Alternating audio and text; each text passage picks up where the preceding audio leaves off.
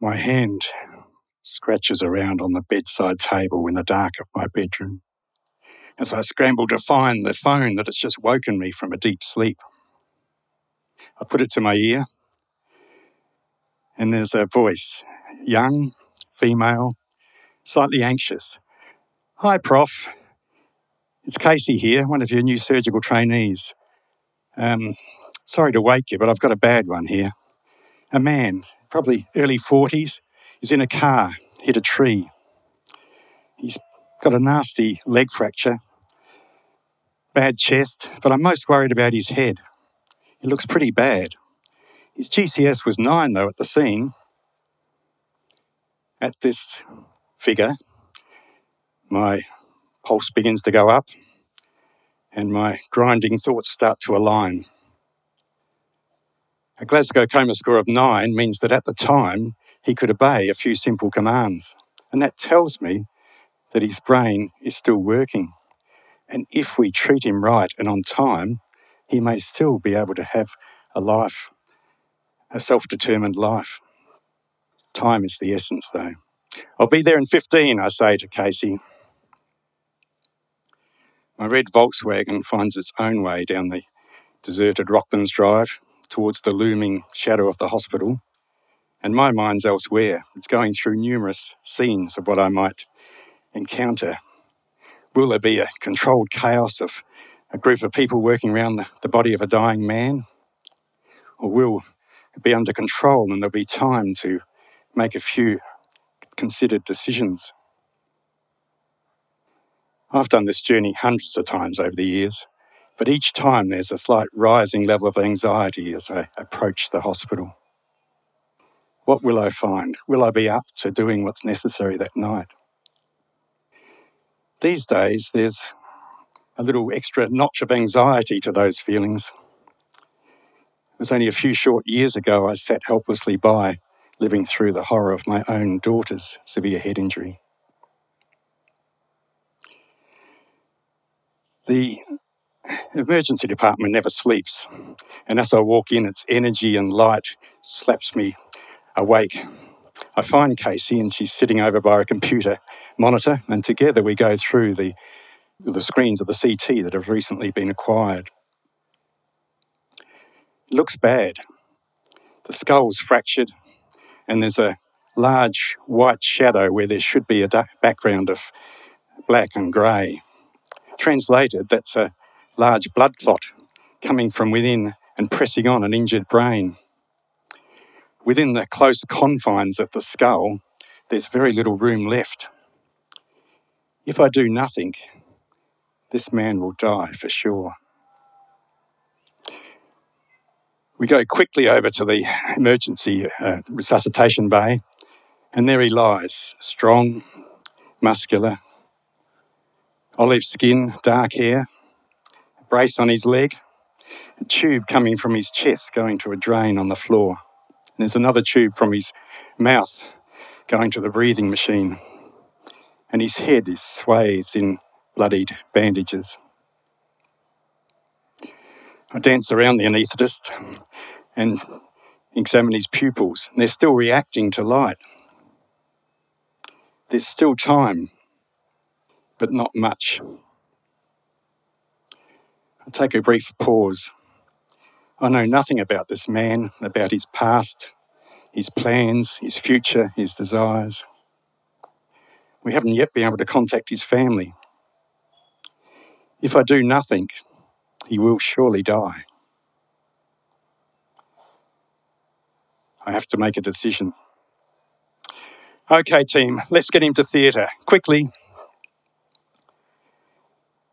The theatre at 2 a.m. is like a disturbed beehive. There's 8 or 9 people buzzing around, all doing assigned tasks, getting ready for this emergency operation. I call for a short halt and quickly present the facts so far. There's time for a little exchange and a bit of clarification. And then I emphasise the need for urgency. As the rest of the team get the man onto the operating table, Casey and I go next door to the scrub-up area, and standing side by side, washing our hands, I tell her a bit of the reasoning behind the decisions I've made. For the rest of the evening, there'll be a dialogue with this young surgeon. I want to transmit to her all that I've learned, especially all the times that things have gone wrong and I've learned from my mistakes. In a few short years, she'll be standing in my place and I might be the person on the table. We drape the patient with sterile drapes and just leave a window for his battered, shaved scalp.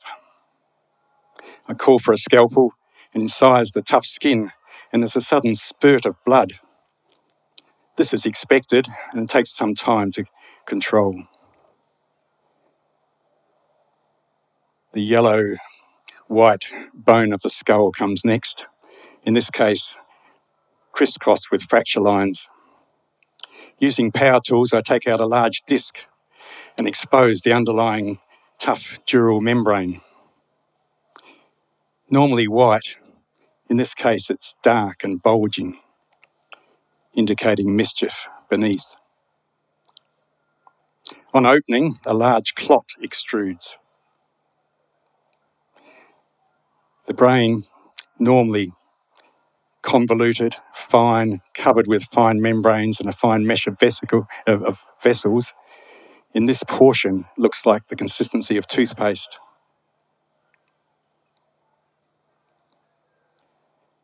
My mind wanders. This man's thoughts, his emotions, his fears, his ability to act, all tied up in this organ, so badly damaged. Elsewhere, the brain looks more normal, and as I watch, I notice it gently pulsing in time with the anaesthetist's heart monitor. It's like it's thanking us for releasing it from this dark, constrictive cage. My mind snaps back onto the task, and I begin to gently remove the clot from the underlying brain. The theatre becomes calm, and there's a sense that we might be doing some good for this man here in the middle of the night. The background levels of noise gradually rise until about 15 minutes into this phase, I notice the brain suddenly begin to swell and it mushrooms out of the large opening we've made. I turn to the anaesthetist and say, "Brain swelling, can you lower the CO2?" And she responds by increasing the ventilation rate. This is a disaster.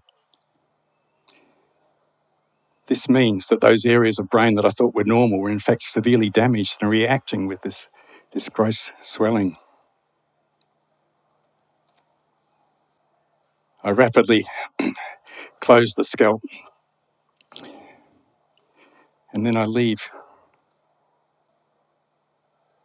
the registrar to do the final stages and go over to the desk in the corner and begin to record the night's events.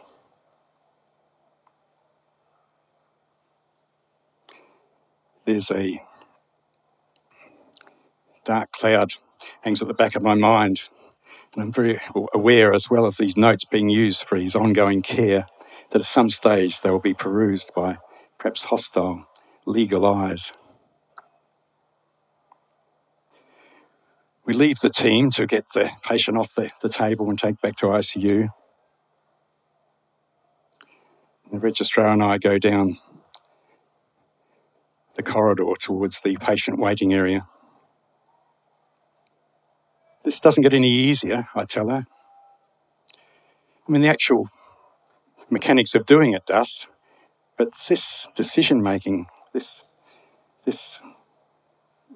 just hard. We open the door and 3 sets of eyes look up. We sit down and we go through what we know so far of the accident, the injuries, and what we've done. I carefully but deliberately emphasise the points about that have happened that tell me this man won't do well. It's important to be honest, but it's also important to leave hope. And none of us really knows or can know 100% what will happen. They have few questions, and so we get up to leave, and I promise to catch up with them later in the day when things will be a little bit clearer. I can't remember the journey home. The next thing, I'm sitting in the lounge room with the early light of dawn just breaking through the window and going over and over the case. Did we do the right thing? If I'd got there earlier, would that have helped?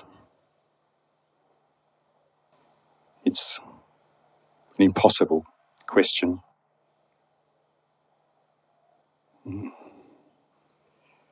My mind goes forward and back, replays. Could we have done better?